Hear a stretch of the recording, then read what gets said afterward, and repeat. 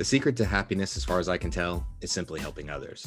When I was a kid and a karate student, one of the earliest things I remember is doing the Thanksgiving basket brigade every year.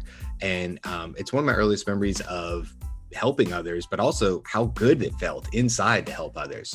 So, now even today with business, I carry that same lesson, because if I get in a stressful situation or I'm trying to solve a problem with whatever I'm doing that day and I can't find the answer, a lot of times what I'll do is stop and say, hey, I probably won't figure this out right now. But what I can do is change my attack, right? So what I'll do is go in maybe on Microsoft Teams. I'll reach out to one of my coworkers, try to help them with one of their problems for the day, unsolicited, just something maybe I can help them out with. And then, really the results are twofold, because they're getting some help that they probably weren't expecting, and it makes their day hopefully a little bit better, but also makes me feel great. Then when I go back and attack that problem, that stressful situation I had earlier, also I find out I'm in a much different headspace and I'm able to attack it much easier. So next time you're stressed out or you're trying to find your way out of a problem with work, stop for a second, go help somebody else unsolicited to make their day great, and you'll feel pretty good too.